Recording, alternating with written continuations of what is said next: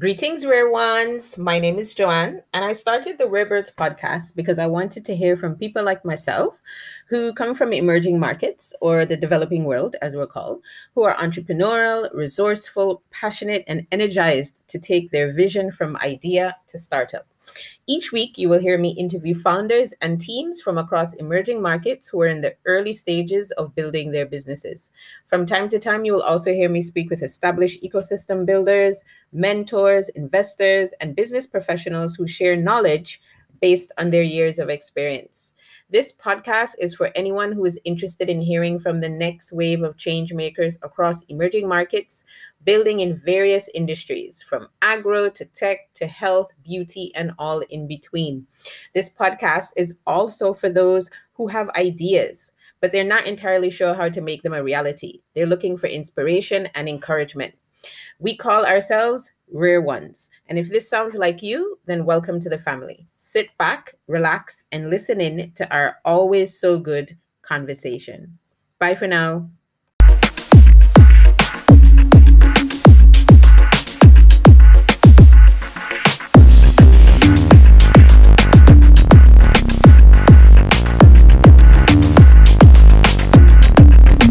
Hello, Anthony, and welcome to the Rare Birds podcast.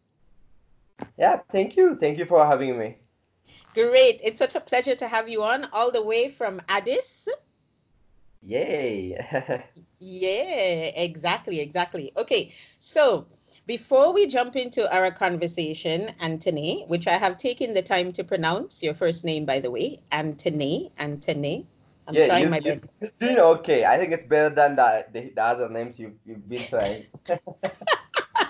Yes. So, okay, tell everyone a little bit about your background, who you are. I know you're in Addis. For those of you who don't know Addis, that's in Ethiopia. Tell us a little bit about you and your background and what you're doing right now in Ethiopia. Yeah, thank you. Yeah, I'm from Ethiopia, this as you've mentioned. Um, uh, my background, I studied economics in a business school, one of the top business school here. But progressively, I moved to more of a tech and startup, area. Um, Currently, I'm working as a country lead for Africa Stocking. Africa Stocking is a communication and payment API platform. Basically, we give tools for developers for all over Africa. And I manage the operation for Ethiopia as well. I have my own startup called Shagga that focuses on the tech and startups in Ethiopia. We basically produce content. Help out startups, consult investors, and so on. Basically, we want to be a hub for tech and startups in Ethiopia. And yeah, I'm generally focused on the emerging markets. Very big interest in China and India as well, and in Africa, of course. I've worked before in India for about a year. Did a lot of research in Chinese ecosystem as well, which is also my some of my interest area. But generally, I'm interested in how innovation can help countries move and grow, and that is my interest between Africa and Southeast Asia, and in a general history how human being progresses, and how could you make things better, and how do you change things from how do you see things from different perspective, and how do you progress. Yeah, nice. Okay, so how did you go then from university to what you're doing now? Were you working in Sure. like a company first and then you branched off to doing the things you're doing now? Yeah, so when I was in university, I was a part of this organization called ISEC. Mm. So ISEC is basically it's an international youth-led organization, and that's actually available in almost in 126 countries. And it's a university-based organization, and you get to be part of the organization. You kind of start from the scratch, and you go through the whole organization hierarchy. That's a very interesting learning experience. So I was a part of the organization for almost 3 years while I was in the university. So that's uh, I studied economics. I like what I was studying, but it was not really practical. So I was looking for, for real life experience where I can, actually develop my skills and get to see how things are working the ground, right? So it was really my study was much of theoretical. Economics could be, economics can be theoretical sometimes. So yeah, so I was being Yeah. part of this organization, and I had a chance to work in a different departments, marketing, organizing conferences, some regional and international, some travel experience to Europe, in some African countries. So I had really good exposure of different industries, also in terms of profession, in terms of different fields, including marketing, business development, and all those stuff. So when I finished that experience together with my university, I wasn't sure what I actually wanted to do, but so it was more of I was exploring, really, really exploring which industry could I really be part of. So after I graduated, I started working for a consulting firm here in Ethiopia as a marketing manager, and for around 6 months. But yeah, so since I was in a exploration stage, I didn't really enjoy it that much. So I was looking for really a good industry where I could be really something I could see like in a long term and something I could see myself grow. So that's where I applied for a position in India, Bangalore, for a tech startup. So I was let's see the startup and tech ecosystem. Maybe that's where something I have an interest. So that's how I jumped in to that. And there's no better place to do it than India, Bangalore, which have more India as well, like have more similarity to Ethiopia in terms of culture, also basically in Africa, also in terms of challenges and everything. So yeah, I thought about that and I jumped on it, and that's how I started this thing. Wow. Wow. That's a lot. And that's so impressive that I think it's really impressive that you managed to get all of this experience in such a short period of time. I mean, because you went to Europe, you said, so you got exposure there, and you Yeah, got exposure in different markets in Africa, and then you went to Bangalore. So everybody knows Bangalore is the tech hub, one of the tech hubs of the world, right? So right. how did that happen? You just applied online, or did you have some connections, or Uh, how did that come about? Yeah, I mean, the good thing about this ISEC is you become this part of very energetic and really connected youth all over the world. So you become part of this organization. It gives you really good access to very interesting people all over the world. I mean, I that helped me in terms of really my confidence and in terms of actually the fact that you can work with all these people while you're based in Ethiopia. It kind of helps. But I applied to this organization. So ISEC, the organization I just mentioned, you also have a platform where you apply for professional experience in another country. So I've used that Mm. platform. I've applied, and you could apply actually for all over the world. I had an access to apply in Europe and North America and other African countries. So you choose whatever fits you based on your experience and your interest and what you want to do more in the future. So yeah, that's how I choose the opportunity in India. Yeah. And did you enjoy your time in Bangalore? You said it was just for a year, right? Yes, yes. So I did. I enjoyed it more. So I mean, well, my goal was so I was in in the care I was the stage I was there. It was I was it was more of explanatory, and I wanted to know what is really something interesting for me, and which industry which actually more fit in a long term base, right? So my thought is you need to pick one industry where you could work on for 5-10 years, where you could really focus in, but you also need to be really interested in. You need to see your contribution and in terms of the bigger picture, not just also just money and other stuff. And so that was an explanatory stage, and that my experience in India was really great because I was immersed in the ecosystem. The startup I was working was really founded by one of the really biggest entrepreneurs in India that sold his previous venture like $450 million.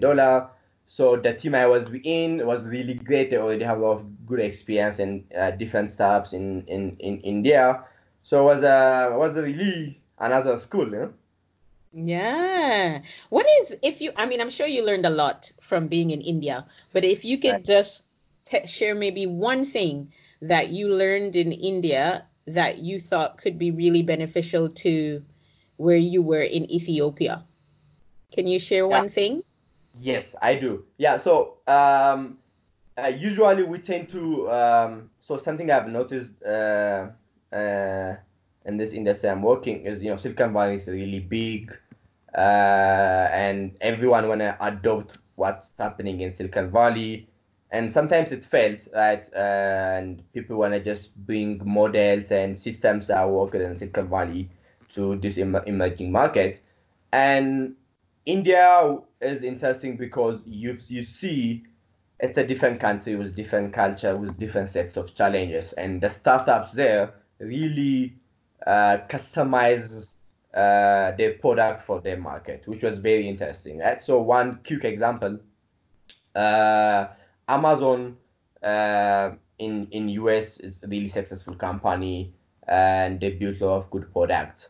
And when you order a product in Amazon in US, you know, you order online, then you pay with your card, and then they deliver it to your place, and you pay for the product before you pay for the product before you actually receive the product, right?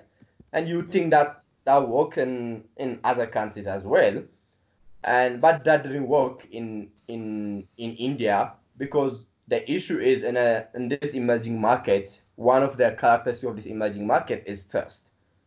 mm, And people, the fact that you pay before you actually receive the product is not, none of people are actually trusting that. They don't think they actually would receive the product, right? So this is something mhm, in terms of the growth of the economy, in terms of the growth of the society, the more like the country that didn't develop that much have more trust in the institution and systems. So people are now actually ordering stuff, and the moment they change to to cash on delivery, you pay when you actually receive the product. So that's a trick there, right? And mm, then you start ordering, right? Now I want people want to see the product with their hand before they pay. Right? That's a mm, different idea. So this is, I think this is a good example in terms of how you need to understand your country, society, your market, and customize your product and whatever solution you're bringing, rather than just copycatting from Silicon Valley or other Western markets. So that's mm. something really I've learned in India in terms of how most of startups, really customize their product to their market, and which something I took really well. Yeah, I love that you said that because that's something I've actually been researching on my own and talking with just a few people about this concept of in emerging markets. It just seems like everyone wants to take models that come out of, like you said, Silicon Valley Mm-hmm. or much wealthier markets and try to apply them in, Africa, for example, the continent, and it Mm-hmm. doesn't work. It doesn't work It doesn't work. because no. And I think African problems need African solutions, right? And only the people on the ground in Africa actually know how to solve their own problems. So if you're going to try to replicate Silicon Valley, you start off on the wrong foot, you know? Right? I mean, even Africa is now one. No, I mean, of course, Africa is now one. There's like 54 countries, but even China is not one. It's a really different market, right? You can't just Mm-hmm. swap one product even to China and apply it across all markets, right? So you could, Mm-hmm. so right? And even India or other countries. So even one specific country, based on social, economic situation, based on culture, there's lots of breakdown all the way down, right? So you need to understand where your product fits and customize based on the situation. So then Mm-hmm. with the same, Africa is also like 54 countries, and every Mm-hmm. country has its own hundreds of language, cultures, and everything, right? And sometimes I'm really a Pan Africanist, but I tend to avoid conversation where you just say, let's change Africa or a solution for Africa or something like that. Because it's really just dopamine driven conversation. Uh, Mm-hmm. it just doesn't really make sense to talk about a solution for Africa because Africa is not really, there's no one solution that works for Africa, right? Mm. To Yeah. change Yeah. but their community and their country first and stuff like that, right? So it's those type of conversations sometimes tends to be just they feel good when you're talking, but it's really there's no value on them because there's no point of talking for a solution for 1.2 billion people, right? There's no one solution that works for everyone. So we need to Mm. think how to, bring down things on the ground and everyone changing himself in the ground, its community and its country as a whole. Mm-hmm, mm-hmm. So you believe in more grassroots. Things need to start from the grassroots in your community on the ground, and then you build your solutions from there. I like what you said about these conversations about Africa being feel good, but they don't actually. Um, Yeah, right. I guess I mean, yeah. Go ahead. Go ahead. No, I mean it's so it's that's like conversation where it's like you say I want to change the world, right? That's and Yeah. it looks like it feels good. It looks like, but then the whole conversation it gives you as if you need something really big, disruptive that affects everyone, everything. That's not how you change Mm-hmm. the world, and that's not how you Mm. change it or Africa as well. It's some a little Mm-hmm. bit small you do in the ground that just that's changing the world. You're not gonna change Yeah. everything and stuff. So that's what I'm saying. It doesn't have that really content in terms of it. If you go deep see this or let's change Africa thing, like Mm. what change Africa? Like 1.2 billion people at a time, 54 countries. And how are you gonna? It's not like there's no one solution for everything, and there's no point Yeah. of really going deep down on that. So yeah, I mean, that's how I see it. But do you think, though, I agree with you said, right? But do you Hmm. think that because the African continent itself has been portrayed in one light for so long, and Right. people view it in this, like you said, as one big country, as opposed to 54, or some people would say 55 countries if you include Western Sahara or whatever. I don't know. I'm still trying to figure out if it's 54 or 55. Some people say 54, some people say 55. But either way, Okay. but either way, putting that aside, some people might say, well, we need to have these feel good conversations because Hmm. we need to have like the upliftment side of things. We need to have this movement and this kind of feel good activity so that people can start to realize, you know what, Africa is big and Africa does need a lot of different kinds of solutions. And then you can go deeper and then you can have those deeper, more Hmm. specific, nuanced conversations. So it's like you need both. You see where I'm coming Uh, from? yes, I get your point. You're saying. I think we just need to find a balance on it. Of course, Yeah, yeah. all continents have been, like seen as a different way, and in terms of whole colonization and everything. So there's a lot of Hmm. rhetoric we need to change. That's correct. But I think we just need to find a balance because we need to do stuff on the ground, right? If we really want to change this continent, and Yeah, if yeah. we too much of this feel good thing it's cool to do it looks but then we're not really doing what we're supposed to do as well, right? So I Yeah. think having a finding a balance between it's important, right? Yeah, yeah, I definitely agree. And I think also the feel good stuff doesn't highlight the frustrations of the people on the ground, like the people like yourself who live and work in your country every single day. I imagine it must be a little frustrating when you go online and you see like people saying all the feel good things, but you know what your reality is on the ground and it's something very different. Too. Like I mean, it's not ill intentioned, right? It's bad. So I know what where people and most of us coming from that intention. Really, we want to change Africa. I mean, I wish I changed the world, but like I it doesn't matter. I don't think I changed the world, right? So even if I want to really be more impactful, I cannot even change Ethiopia. Like I need to choose one industry and one specific area which I am interested in, and that's all I Mm-hmm. can do. Right? Yeah. It's right. So maybe I just I just think this shouldn't be something that elude us. and Mm. lose focus from what actually more important thing. Yeah, yeah, for sure. No, that's a really, really important point, and I'm glad you said that. You know, I want to ask you something. I guess this whole podcast is about me asking you questions, but something just came to my mind. Why why did you choose? I mean, obviously, you're very passionate about your country. You said you're a Pan-Africanist, right? You could have, Yeah. and you went to India for a year. You could have easily gone to North America or Western Europe or even here where I am in China. Right. Why did you choose to stay at home? Oh yeah, after India, you meant? Like just generally, you could have gone away and, Oh yeah, been a part of the diaspora. Why did you choose to stay at home? I could. So I mean, so the thing is, so if you really see it, Africa is with the money and everything is in the continent, right? So Mm-hmm. that's where the opportunity is, and that's where Mm-hmm. also where I'm connected, right?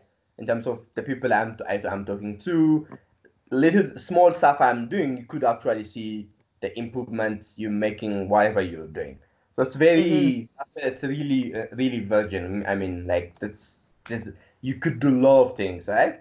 And I also like traveling, engaging with different cultures. I've been to some countries, even in Europe and everything, but I don't see myself really living full time in another country. And maybe for study or some experience, it might make sense for me.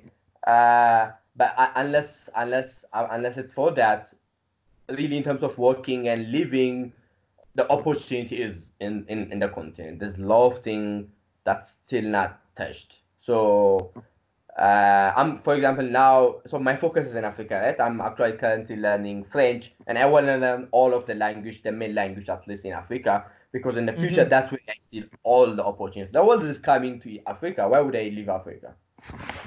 I I love that. The world is coming to Africa. Why would I leave Africa? I love that. That makes All so right, much sense. I'm not saying why people shouldn't go. I mean, I also have in the past have taught in terms of studying abroad. Mm, Uh, but now mm. I kind of give up in education, and so there's no now I don't do so yeah, that's the thing, right? If I want to go to another country, it should be or something to get something in terms of educational experience and bring back to the continent. That Yes. if I move out, that and it will be for something like that.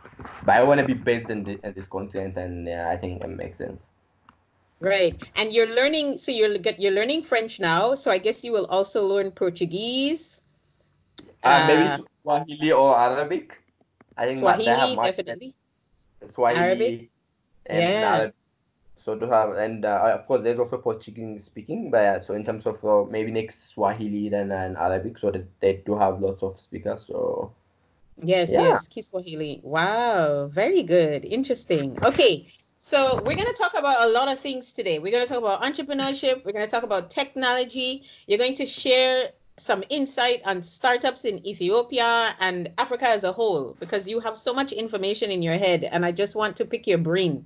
Okay. So tell me a little bit about Shega. Tell me okay, about Shega. right. So Shaga, it's really what we want to do is so the tech and the startup ecosystem in Ethiopia.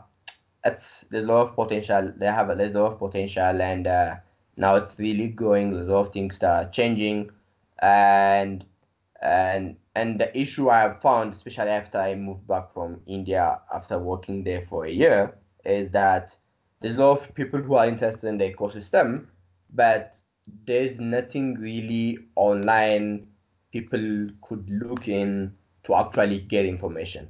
Let's say you Mm, want to invest in Ethiopian tech startup and you want mm, to know who's which startups are working on what, who's building a product across different industries.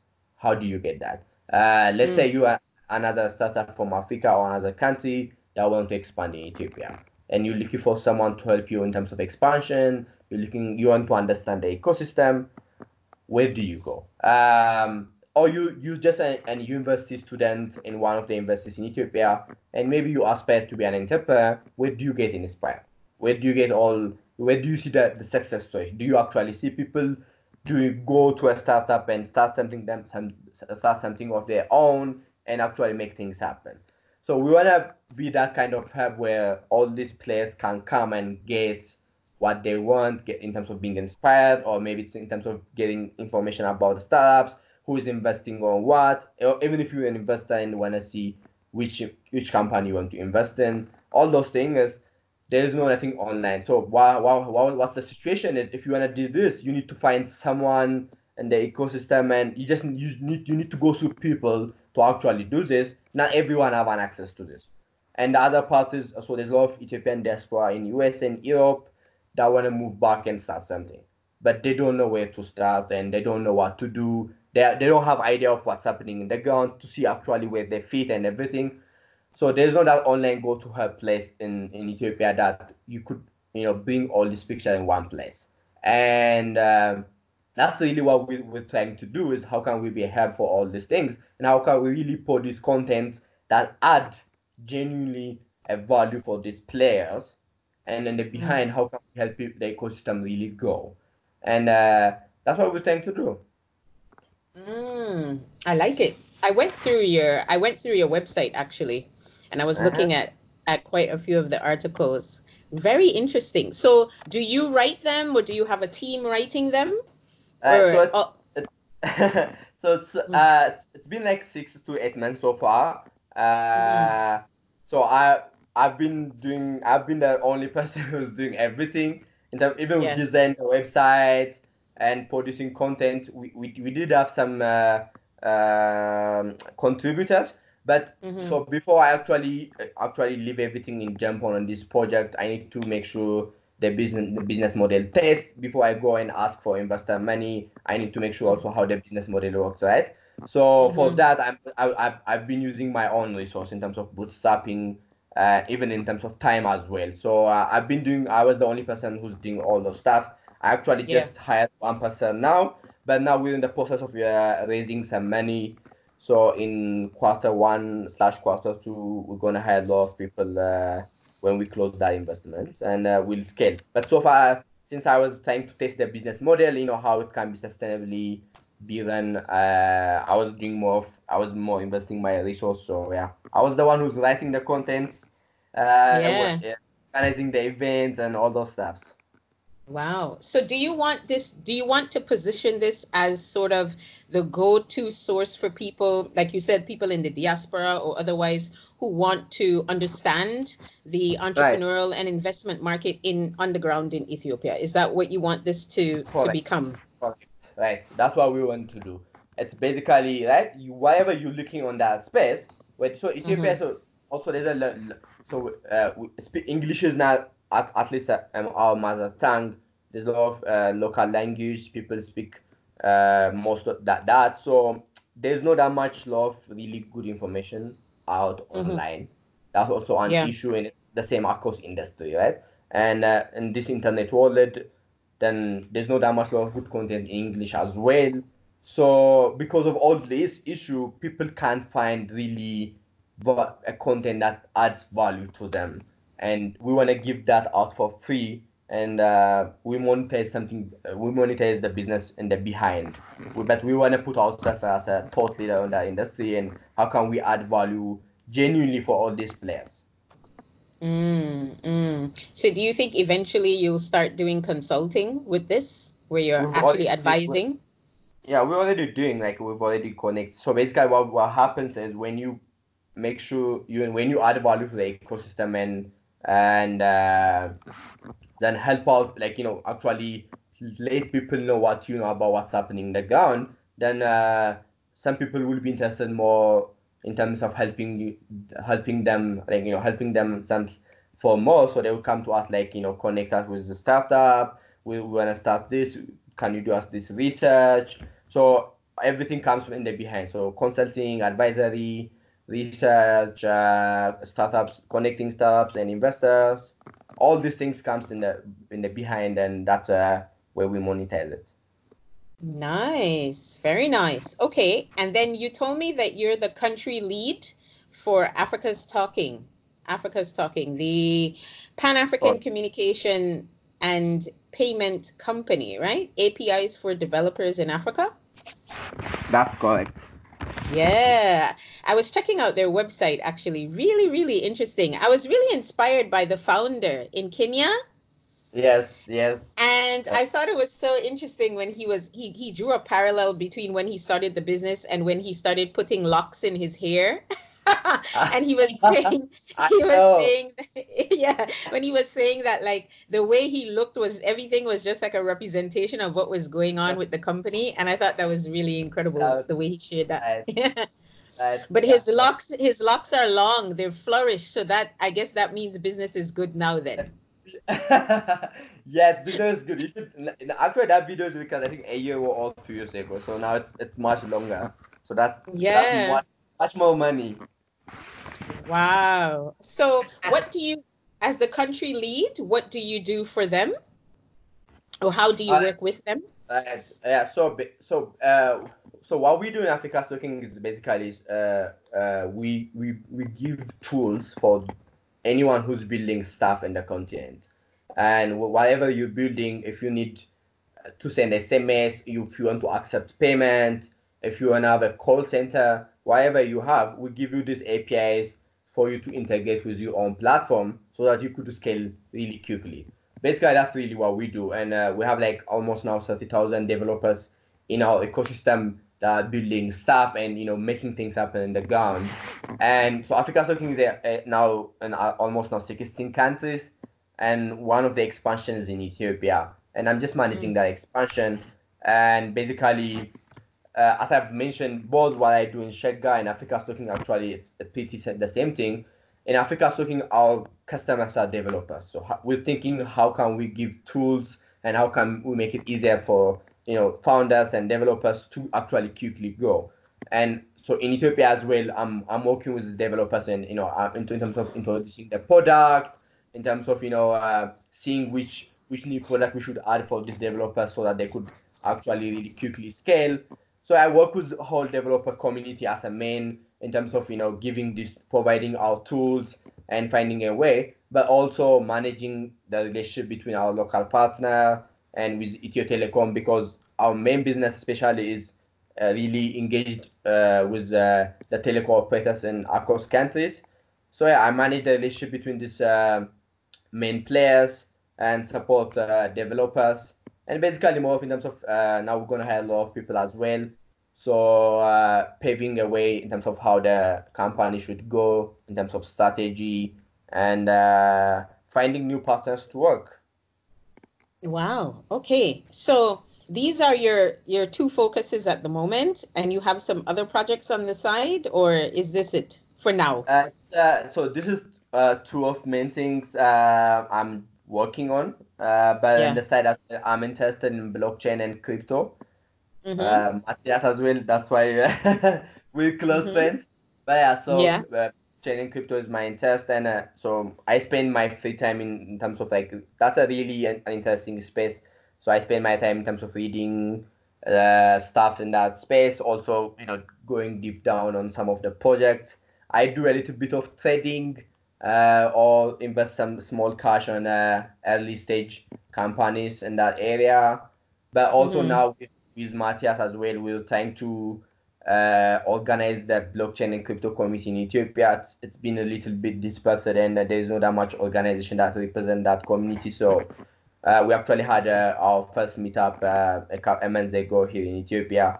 So that's Mm-hmm. a side interest I'm working on. I'm interested in that space, and also see if we can bring the community together and how we can add value in Ethiopia as well. So we're trying to organize the blockchain and crypto community, and basically the digital asset community in Ethiopia. Yeah, absolutely. Because everybody knows that digital is truly the future. It's the future, and I think we shouldn't miss this as a continent. Yeah, yeah. But I mean there's a lot happening already in East Africa, as we know, in Kenya. But Hmm. there's definitely more room for growth and potential everywhere, right? Right. I mean, the technology is really progressing fast, right? Now you say fintech and stuff and everything now in terms of blockchain and everything, it's really progressing, and you need to make sure we keep up, and everyone in the content is aware of it, using it, and it's part of the our progress. Otherwise, I don't really want to see having a gap in terms of, especially in this new technology like AI, blockchain, and everything. If we miss that, and if we have a really big gap with that the rest of the world, and that's not good, right? So we've missed in industrialization, but we shouldn't miss this.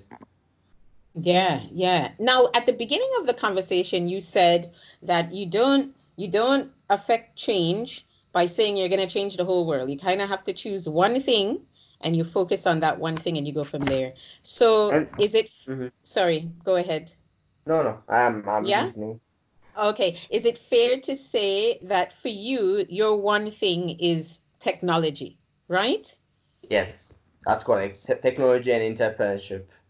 Technology and entrepreneurship. Okay, so why do you believe that technology and entrepreneurship is the way forward, not just in Africa, but like you said, in emerging markets? Why do you Right. think it's so crucial to the development and advancement, etc.? Right. So this is the thing, right? So if you see the whole human progress in the world, uh, especially after industrialization, really what you see everything around you today is technology, right? Everything in terms of change, in terms of electricity, and all basically car, aeroplane, then now it's internet and everything. And really human being progressing means is actually is technology. So every single tool that makes things much life easier, that makes things much more efficient is technology. And what we see the world here now in terms of more developed country and less developing country, it's about how they innovated more fast, and in terms of how they use their resource more effectively using this technology. And as a continent, there's a lot of opportunity and there's a lot of resource we have. But if we want to catch up with this, with the already existing world, and or even past, we need to innovate much faster. We need to use technology to quickly, pass some of the stage. We don't even necessarily sometimes need to do what they did, but we could quickly jump to the next step. And one way really to do is everything is really about technology, and how can you innovate, in terms of, we have a lot of problems all over the world, of course, also in Africa, and how can we quickly solve these issues, and solving solving all these issues basically means how can you innovate, much effectively and much customized way to the continent. And yeah, so I'm interested on how we could move forward, and that's a way to do it. Yeah, definitely. Okay, so talk to us about entrepreneurship in Ethiopia. Now, in terms of technology, because I think if you're in mainstream media, right, and you say you do a Google search on entrepreneurs in Ethiopia, you hear a lot about coffee, right?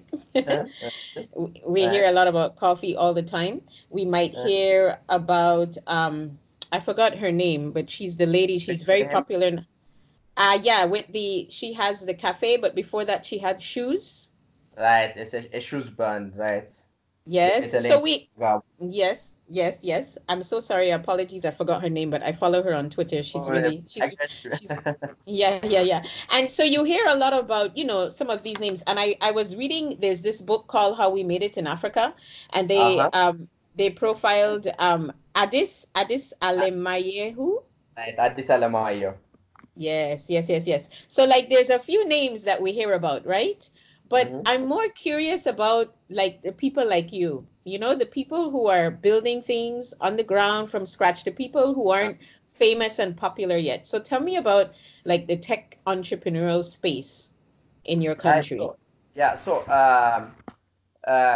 I think Ethiopia as a country, I think for last 2 decades really been growing in terms of infrastructure and other sectors of the economy. But because of the government policy that was being more emphasized, so it was more of a developmental state, more of a close to what China is trying to do.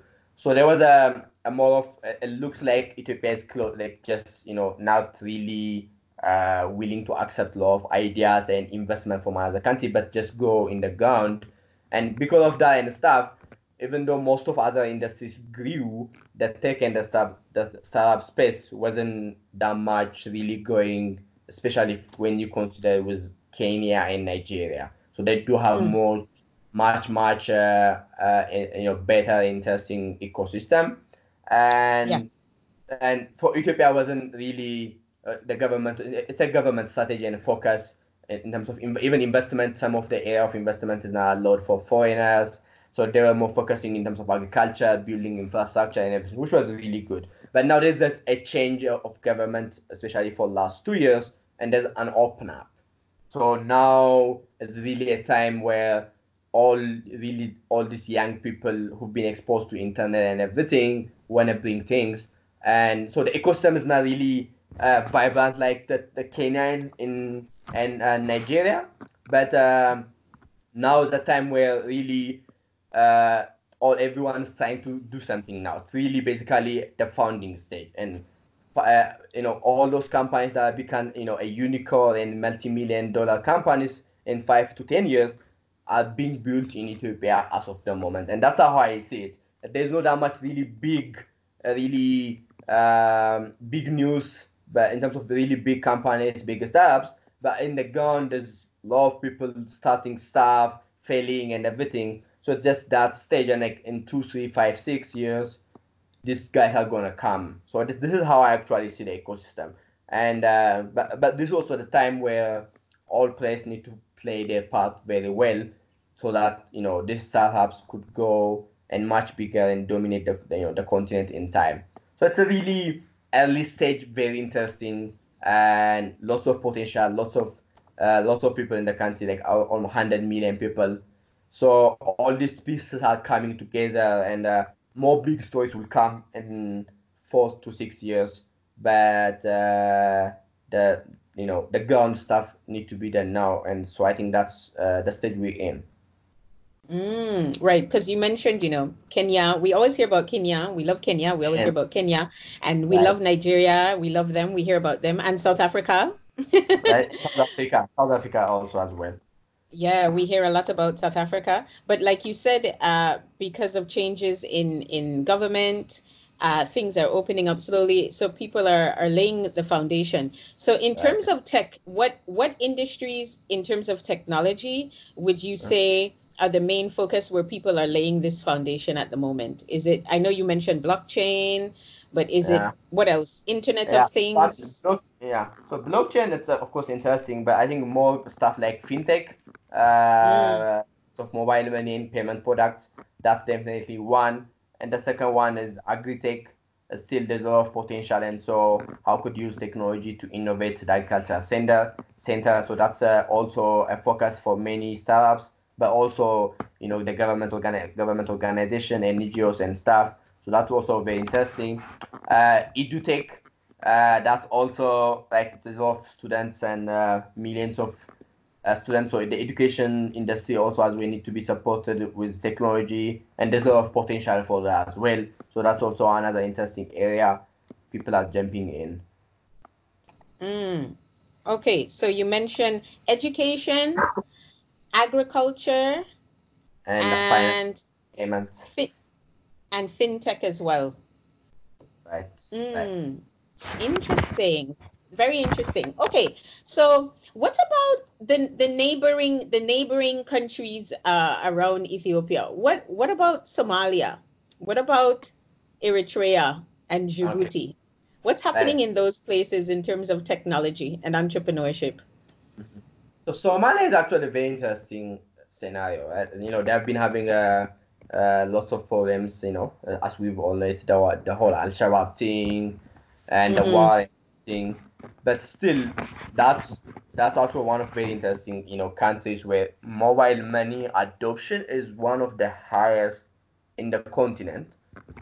Mm, And in while they have lots of challenges in terms of was in terms of peace and security, but still a lot of startups that are finding a way to make businesses. And mm, I think the mobile money in the mobile money with like you have a security, so that means you have a security issue. That means you cannot carry enough money around safely. That means people find a way. to to put their money in a much safer way. And the mobile money industry actually is even much better than in terms of adoption than Ethiopia. It's actually much closer to Kenya. And so yeah, even and at the midst of all these challenges, there's a lot of young people finding a way to develop products. And I've seen one delivery startup that are being famous in Somalia as well. So Somalia is very interesting. Eritrea, it's a very close country. Yeah. I wouldn't say a lot happening in terms of technology. Internet is also a very very luxurious thing, and so there's a lot of political challenge there. So there's Yeah. nothing much I say. Djibouti is very interesting country. It's small, around like 900,000 to or a million. Most of the economy is closely interrelated with Ethiopia.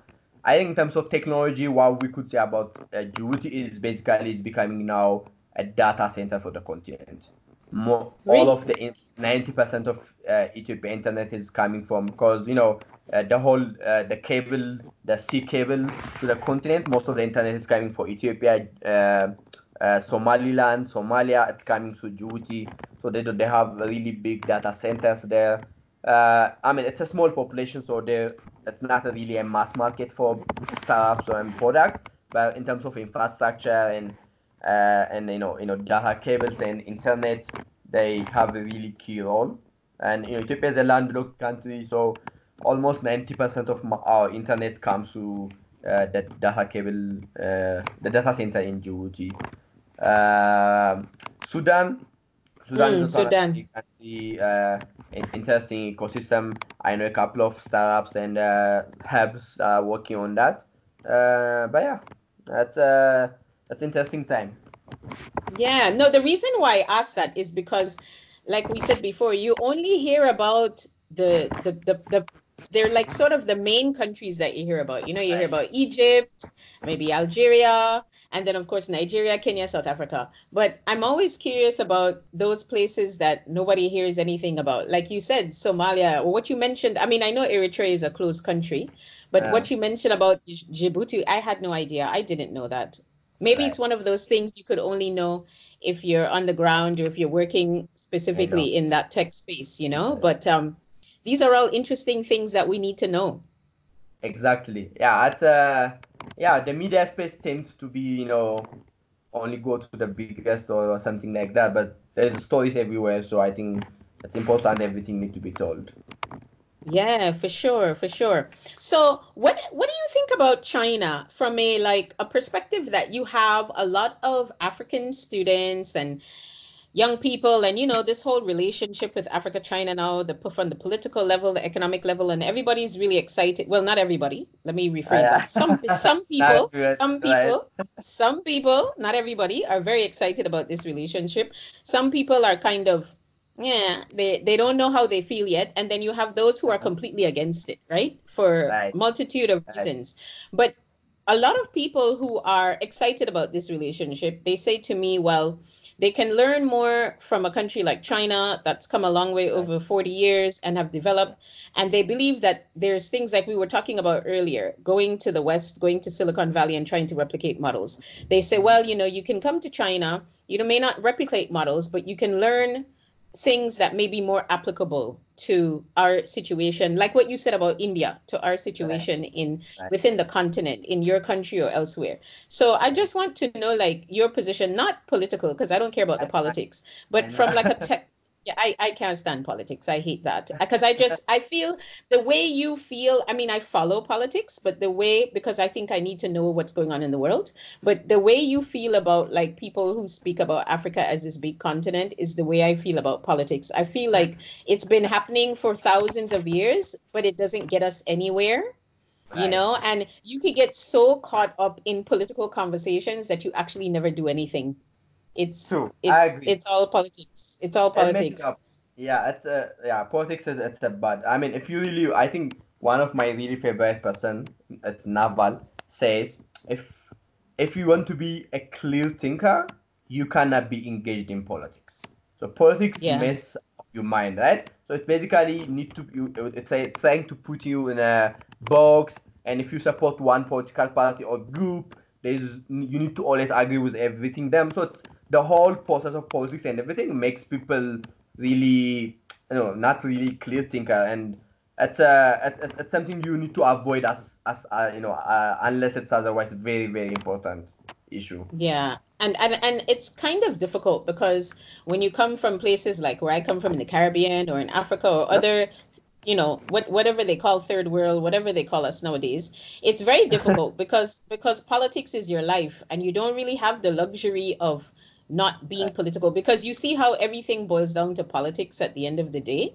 But this is Yes. why I don't want to have anything to do with it because I just see how governments get into, people get into politics and nothing changes. And it's just this circle of Right. people talking, talking, talking. So I'm more Okay. interested in it from like a people to people or like a youth perspective, women perspective, entrepreneurial, that kind of Uh, thing. So with a right. focus on China, as you're interested in technology and China is big in AI, for example, how do you Right. feel about people like young people like Okay. yourself learning things or seeing what's being done here and seeing how you can retrofit that to where you come from? Do Yeah, you I think get it. that is that a good thing? Is it a bad thing? How do you feel about stuff like that? Uh, yeah. First, let's start with I like China.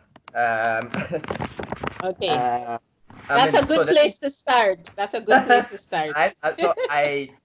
so the thing is, I've told you. So this is I think in the bigger picture, the way I see everything is, China is a country that actually in 30, 40 years changed like a lot, right?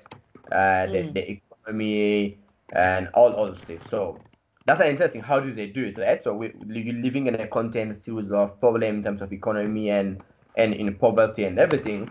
I'm interested in how they innovate fast and how they go and how they change it. So this is more in a daily to daily activity, but also in terms of strategy, what should government do in terms of your relationship with other country and all those things, ideologies and everything. And mm, so the first thing to start is, so this is what I believe. It's Africa, if Africa or any other country in Africa need to change, it need to completely believe that it's in our own reach without or with help of other countries. Right? There is no any country in the world that change it because of aid or because they have good relationship with another country or everything.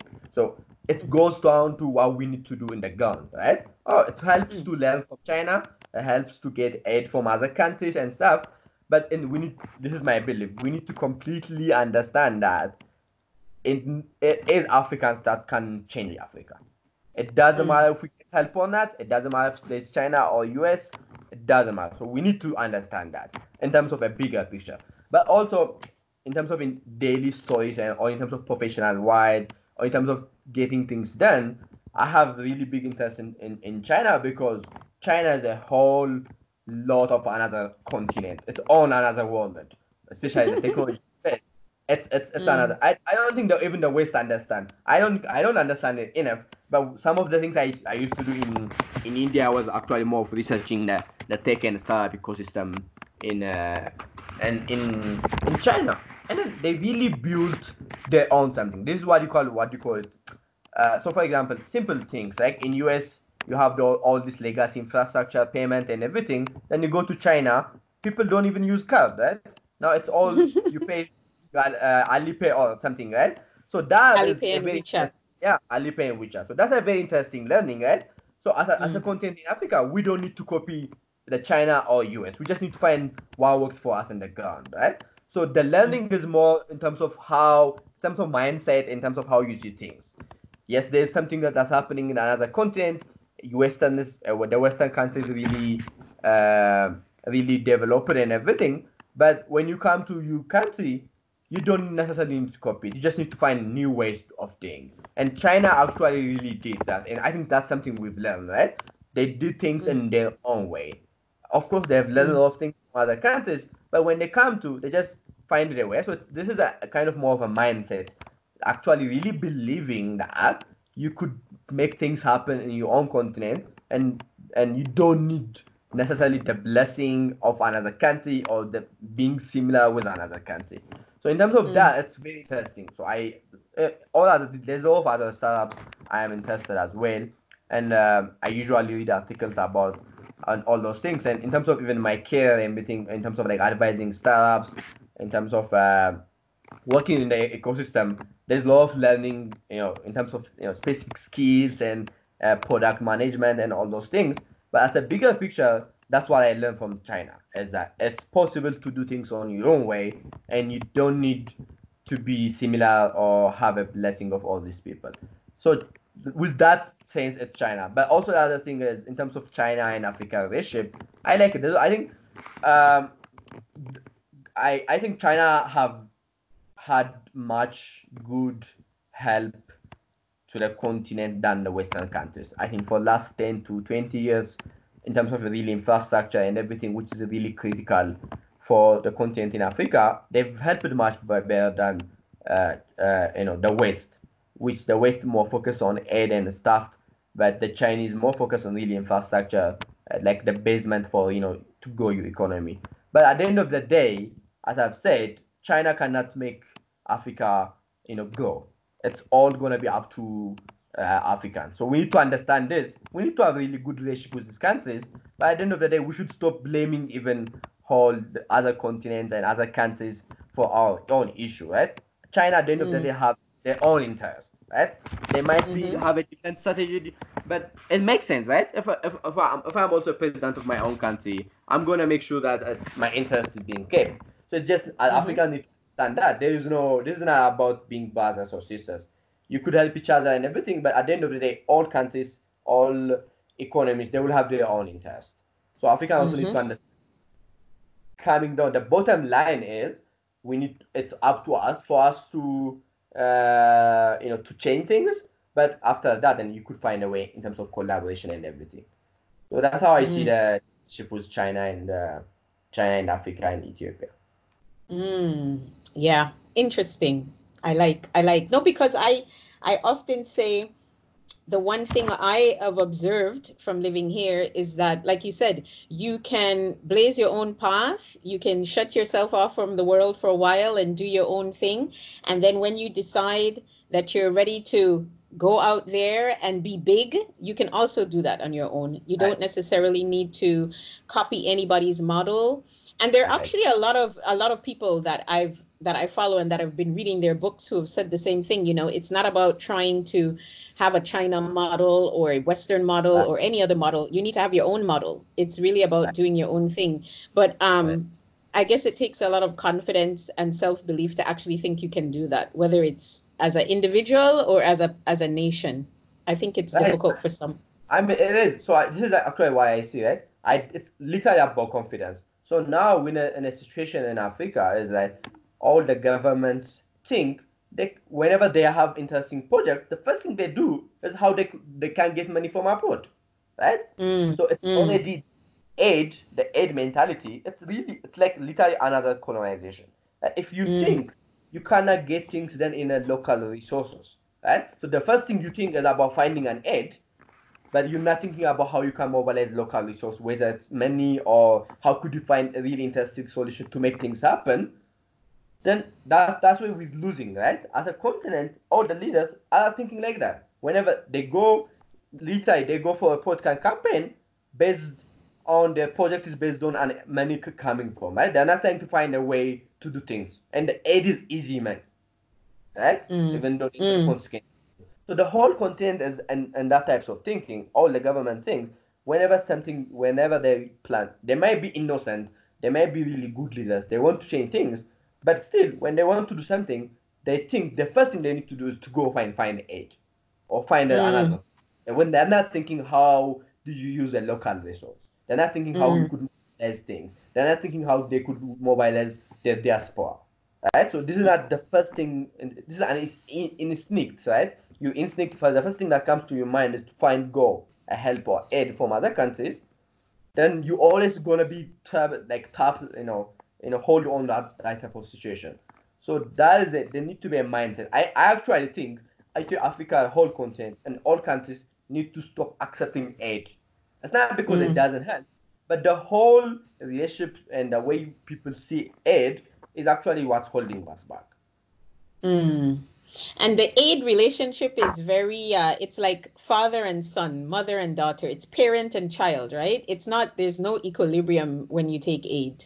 You Right. know what I So mean? it's not. I mean, I think it's okay to be. I'm telling. I'm like the point is what is the mindset and the principle and the culture we're developing behind that, right? If basically if you have a really confidence in your resource and the content and the people you're leading, then the first thing you wanna do is how do you use your local resource? How do you use your own already existing resource effectively? It's really Yeah. about mindset and how you see things. Then you could go to ed. But if the first thing you always check is ed, then it's an issue, I really think. Yeah, everything boils down to mindset because you have a highly educated uh, segment of your population that's young people, so you can mobilize them, you can mobilize their talent, you can leverage your diaspora, which is quite big. Yeah, There's a lot that you can do, but maybe, like you said, it's just the lack of confidence. right. But that's attached to a whole other conversation that we can't get Deep, into on. deep topic. But you see, this is why I said to you at the beginning, I feel like this spirit of Africa moving and Africa developing, I feel like that is so necessary to the development of the Right, continent because there's so many people that have bought into this idea that, Africa is poor, Africa is underdeveloped. We've always been this way. We have to rely on the Europeans to help us. Now we need the Americans, we need the Chinese. Like, this narrative has been right. embedded for so many generations that people actually believe that. Like, I meet people who believe Exactly. that. I know people, not just from Africa, in the Caribbean, like people Yeah, generally around the world who come from developing countries really believe that because that's what they've been told. So I feel like this spirit of, yes, Africa, go Africa, as cheesy as it might sound, I feel like it's a part true. of the process because I don't know how else do you change people's mindset if they don't have self-belief. You have to encourage them, right? You have to develop them. Right, And right, I guess development has to start on the ground, in education, in school, in your right. house, when you go onto the internet. You have to see it all the time, and then maybe you start to believe it. I don't know. Right, I agree with that. I definitely completely agree with that. But at the end of the day, it's, as you've mentioned, right? It was a waste, and it's now China and everything. But the whole rhetoric is, it looks like we're waiting for a savior, right? Yeah. The relationship, Yeah. right? It's like being a battleground between all powerful people and everything. It's not an equal relationship, right? So Yeah. I like China, but if the thinking is basically is if we're waiting for China to save us, then that's going to be an issue, right? So we need to Yeah. avoid the whole savior mentality that and know that it's within our own reach to change all these things. And now Russia is in the game again. Yeah, it's literally everyone jumping, right? And that whole rhetoric behind it is that for Africa need to be better and need someone. Basically, that's what Yeah. it's saying, right? The Yeah. whole Yeah. China's no, it's US, it's no, it's China or it's India, whatever it is. The whole behind is we need someone to make things Mm. better. Yeah, that's what it's saying. Yeah. Yeah. Yeah, definitely. But I think your generation and the generation after you obviously have a completely different mindset, and that's the hope. Remember you told me your second name means hope? So Right. that's the hope. I'm hope. I'm hope. Right. Yes, you are a hope. So there you go. So it has been really, really great to talk to you. I want to ask you one final thing before you go. What encouraging words do you have for other young people who might be in their country and they want to, to be like you? They want to develop ecosystems, they want Mm. to expand technology, they want to bring awareness, they want to start from the grassroots and Right. mobilize people, they want to build things. Maybe, like you said, in Ethiopia, it's just up and coming now. Maybe they're in a country where nothing exists at the moment and they want to develop something. What should they do? How should they start? Right. I think so.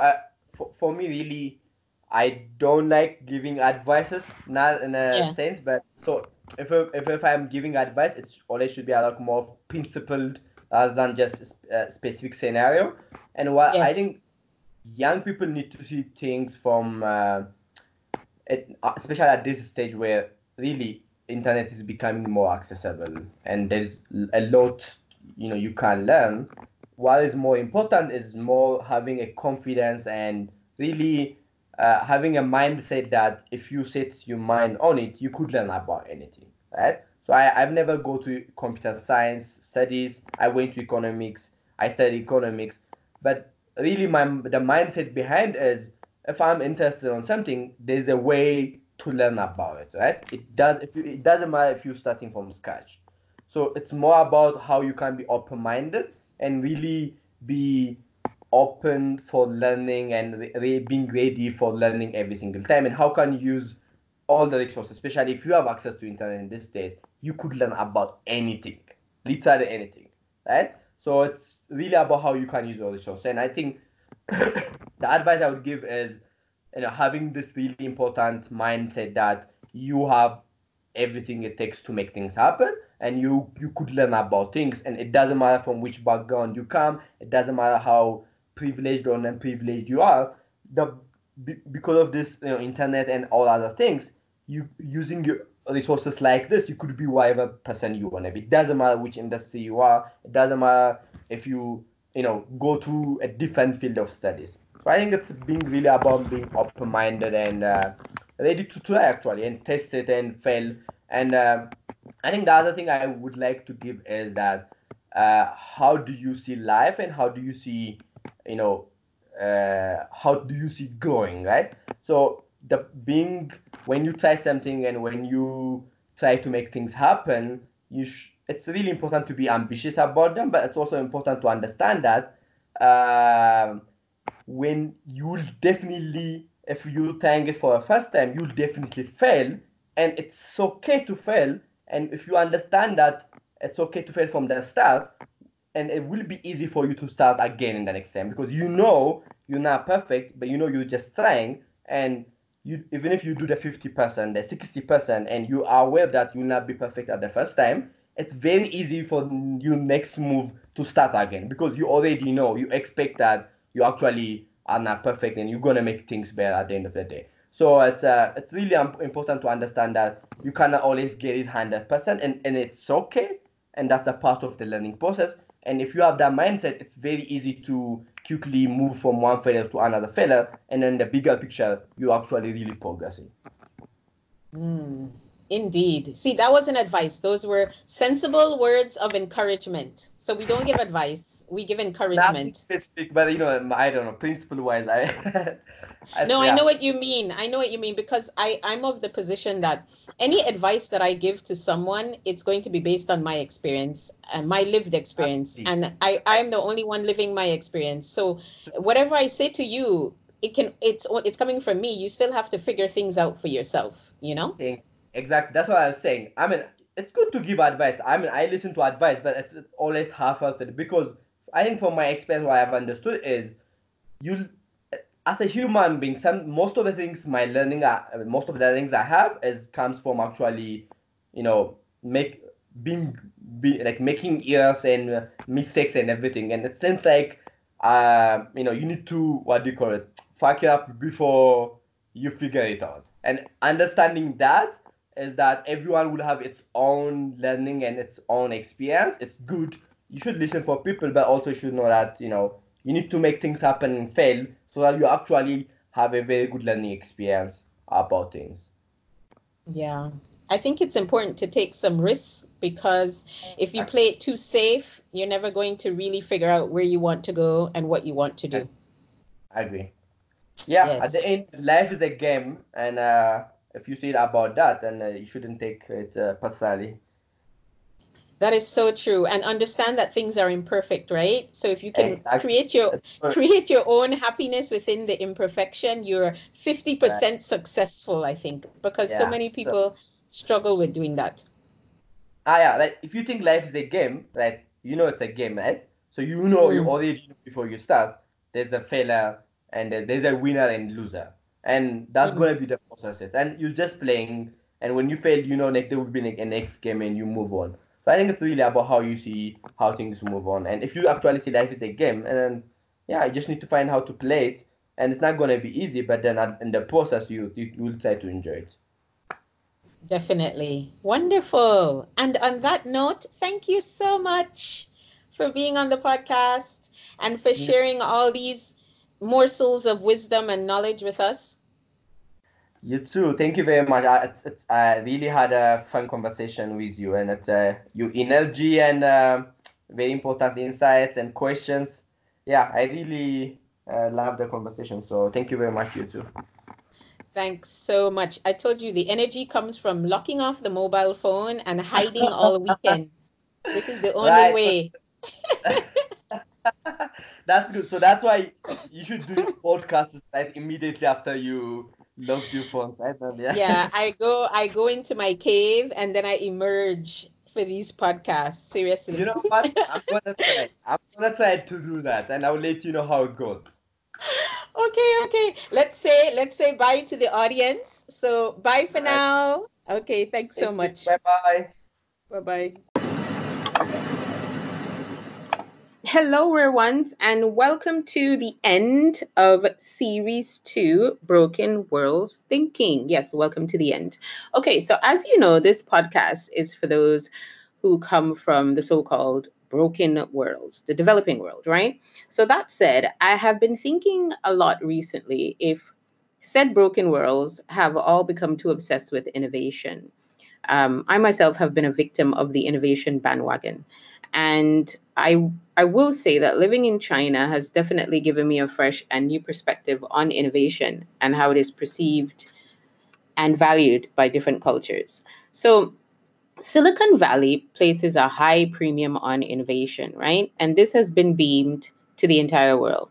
I think if you listened in to the conversation I had with Zazu when we did Scholarship to Entrepreneurship, we talked a lot about innovation coming out of Silicon Valley, etc. So, do you think that we all need to be innovating all the time? So, this is a question I started with a couple of weeks ago, and I was reading Ramesh Srinivasan's book titled Beyond the Valley: How Innovators Around the World Are Overcoming Inequality and Creating the Technologies of Tomorrow. It's a fascinating read, and I really recommend the book. I'm also a huge fan of Beyond Silicon Valley by Michael Goldberg. Where he highlights the entrepreneurial work of those in emerging markets. And I had him on my podcast. So you should definitely go and listen into that. So, anyway, all of that said, this series focused on three infrastructures which are currently broken, right? The startup funding world is broken, money is broken, and entrepreneurial ecosystems in emerging markets, we could say they're broken. I mean, they're emerging, so they haven't flourished just yet, right? So Hidiwai explained to us how investment funding works. Matthias discussed how blockchain technologies will benefit the developing world. He also talked to us a lot about how his company Reserve are working towards building this stable digital currency. And then lastly, Anthony shared about entrepreneurship and technology in emerging markets. He talked about it across the continent of Africa. We touched on China, and of course, when he worked in Bangalore, India. So these are all infrastructures that we know are broken, right? And these guys all talk to us about what these infrastructures are, what they do, what they mean, how they work, etc. So this is what I want you to think about. Innovation and disruption are very buzzy words, very exciting, very sexy. Okay. And I feel like we have essentially two children here. We have maintenance and repair, which is the bastard child, and we have innovation and disruption, which is the love child. Why is that the case? So I dug a bit deeper into this concept of broken worlds thinking, and I read Rethinking Repair by Stephen Jackson. And it's based on the premise that improvement can start from a point of erosion and not necessarily from a point of novelty. So, in essence, innovation is overvalued and repair is undervalued. So, what I'd like you to ask yourself is which one do you believe is best suited for where you come from? Innovation or maintenance? Because that's what I've been asking myself as well. And should we be designing and developing with a new and innovative mindset every time? Or should we be designing with the understanding that things are in a perpetual state of repair and therefore they may not actually work the way they're designed, and that's completely okay. They don't have to be perfect. We just need to focus on how we can repair what we already have. Okay. Because there is a saying that there is really nothing new under the sun. So, are things really working the way we'd like them to work in the countries that we come from? And that's why I really thought it important to focus on broken worlds thinking so that we can all kind of perhaps explore a new way of thinking about how we can get things to work for us. Yay! So I hope you enjoyed this series. Thank you so much to Hiduai and Matthias and Anthony for speaking to me, all incredibly intelligent, wise men. And next week, we're going to be focusing on something completely different. So I look forward to catching up with you then. All right. Bye for now. Hey there, rare ones. I hope you enjoyed listening into this week's conversation. The Rarebirds podcast is available for listen across all major platforms, including Apple, Spotify, SoundCloud, Stitcher, Anchor, and several more. Please share our conversations with your friends. Don't forget to subscribe to our weekly newsletter. You can do so by opting in on our homepage of our website, www.rarebirdshq.com. The weekly newsletter provides analysis and data around the topics explored in our weekly conversations. Lastly, I would love your feedback and spend way too much time on Twitter. My handle is included in the notes section of each episode. Tweet me your thoughts, ideas, opinions, and feedback because I'm always looking for ways to improve my craft. If you absolutely love what you heard, then rate us on your favorite podcast platform. See you next week for more conversation. Bye for now.